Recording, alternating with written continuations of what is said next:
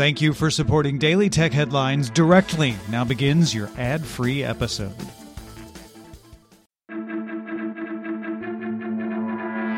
These are the Daily Tech Headlines for Friday, November 26, 2021. I'm Rich Stroffolino. Baidu received approval to start collecting fares for its Robotaxi fleet in Beijing, the first time a company has been approved to charge the public for the service in a large city in the country. Exact pricing is unknown, but Baidu said it will be comparable to premium-level ride-hailing charges. Baidu operates a fleet of 67 Robotaxis in the city, offering free rides since October 2020. A new note from Apple analyst Ming-Chi Kuo claims that Apple's augmented reality headset will be able to operate untethered from a phone or Mac using a pair of processors to power two 4K micro OLED displays from Sony.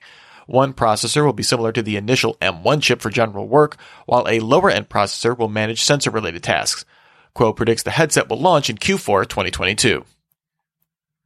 Google agreed to design, develop, and implement its Privacy Sandbox APIs with regulatory oversight and input from the UK's Competition and Markets Authority and Information Commissioner's Office. Google already agreed to a set of commitments with the CMA on its plans to deprecate third-party cookies. The CMA will now take market consultation on these new commitments through December 17, 2021. If satisfied with how these will impact competition and user privacy, the CMA will close its antitrust investigation into Google. The Wall Street Journal sources say managers at 9 Chinese state-run companies, including China Mobile, warned employees about using Tencent's Weixin chat app for any workplace communications, and ordered any chat groups that contain sensitive information to be shut down and deleted. Weixin is the domestic version of the popular WeChat app. Earlier this week, China's Ministry of Industry and Information Technology informed app stores that Tencent must get government approval to update or launch any apps. Bloomberg sources say that the Cyberspace Administration of China asked executives at DD Global to create a plan to delist the company from the New York Stock Exchange, citing concerns over leaking sensitive data. Any delisting plan would require government approval, although it's reportedly possible the regulator may backtrack on this request. Google released its first cloud threat intelligence report. Looking at compromised cloud instances, Google found that crypto mining was the most common malicious activity, making up 86% of all actions taken after compromise. This happens fast, too, with malicious actors able to launch crypto miners within 22 seconds most of the time. 40% of compromised instances were taken within 8 hours of deploying.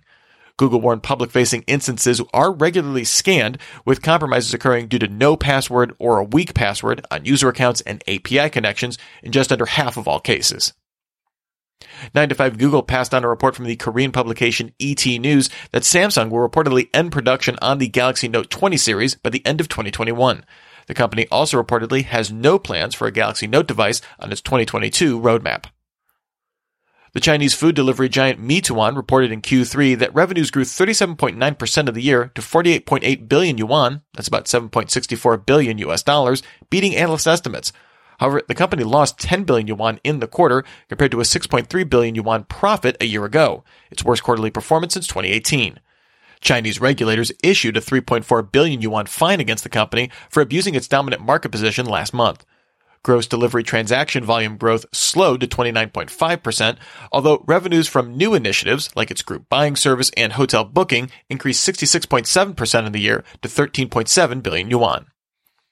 And finally, security researchers at Check Point disclosed 4 vulnerabilities in MediaTek's audio digital signal processor firmware, which could have allowed an attacker to eavesdrop on audio data. This vulnerability was accessible from the Android user space, meaning it could be potentially accessed by a malicious app without further user interaction.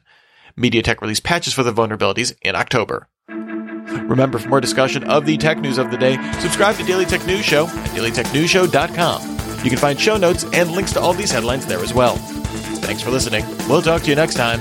And from all of us here at Daily Tech Headlines, remember, have a super sparkly day.